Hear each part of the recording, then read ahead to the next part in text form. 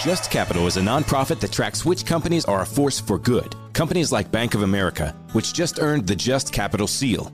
Bank of America is ranked #1 for ongoing commitment to their workers with initiatives like Sharing Success, which awarded 97% of their teammates additional compensation, nearly all in stock. This is the program's 7th consecutive year, awarding more than $4.8 billion in total. Visit JustCapital.com to learn how a just business is a better business. Furnished by Just Capital. All right, I only got a couple of minutes here, but I really wanted to get this clip in real quick of Joy Reid. Something she said after Trump won definitely deserves a reaction. You'll see a lot of different reactions out there today, but you want to hear my take because I'm Alabama's voice of reason, as you know. Here is what she said. Are you involved in a racist party? The important sort of data point that this is a state that is overrepresented by white Christians that are going to participate in these caucuses, yes. Especially tonight. Earlier today, reached out to Robbie Jones, from the Public Religion Research Institute, knowing that we were going to talk about Iowa. And this is a hyper-evangelical white state. And he said the following to me. Iowa is about 61% white Christian. The country as a whole is approximately 41% white Christian. And in Iowa, we're talking about evangelical white Christians. Because I asked him, what do they get out of supporting Donald Trump? Because he keeps losing, he keeps delivering losses and losses and losses. And he said the following.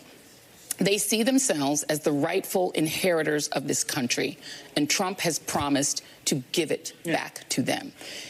All the things that we think about electability, about, what are people gaming out, or none of that matters when you believe that God has given you this country, that it is yours, and that everyone who is not a white conservative Christian is a fraudulent American, is a less real American, then you don't care about electability. So most people are reacting and just calling her a racist, which she is. I mean, she's a racist against whites. She obviously hates Christians.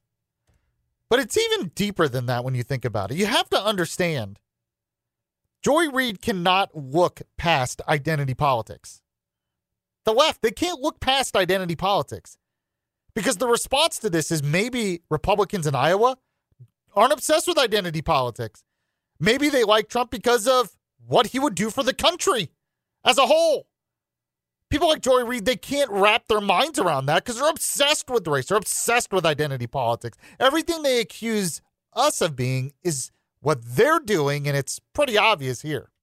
Movies, TV shows, books, podcasts, and more. It's What Women Binge with Melissa Joan Hart and her friend Amanda Lee. Scott Grimes is here with us. Voiceover, that is like my dream job. I think I just have too distinct of a voice and I can't manipulate it. That's why I'm not a good singer. This is how great Seth MacFarlane is. I went in to do it and I was talking like this and he goes, good, now just get rid of the neck thing that you just did because it's ugly. And then I just came out like this and came up with this guy named Steve Smith who has a tiny little lisp, but so does Scott Grimes, so it's perfect. What Women Binge, wherever you listen. Business has always been about turning a profit, making money. But can it stand for something more? Something beyond dollars and cents? We think so. We think that today, business has a higher calling, a purpose to be fair and just, to do right by their workers, customers, communities, and the environment. And it turns out companies successful doing that also do better for their bottom line.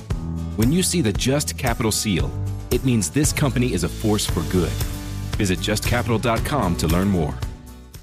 Movies, TV shows, books, podcasts, and more. It's What Women Binge with Melissa Joan Hart and her friend Amanda Lee. Scott Grimes is here with us. Voiceover, that is like my dream job. I think I just have too distinct of a voice and I can't manipulate it. That's why I'm not a good singer. This is how great Seth MacFarlane is. I went in to do it and I was talking like this And he goes, good, now just get rid of the neck thing that you just did because it's ugly. and then I just came out like this and came up with this guy named Steve Smith who has a tiny little lisp, but so does Scott Grimes, so it's perfect. What Women Binge, wherever you listen.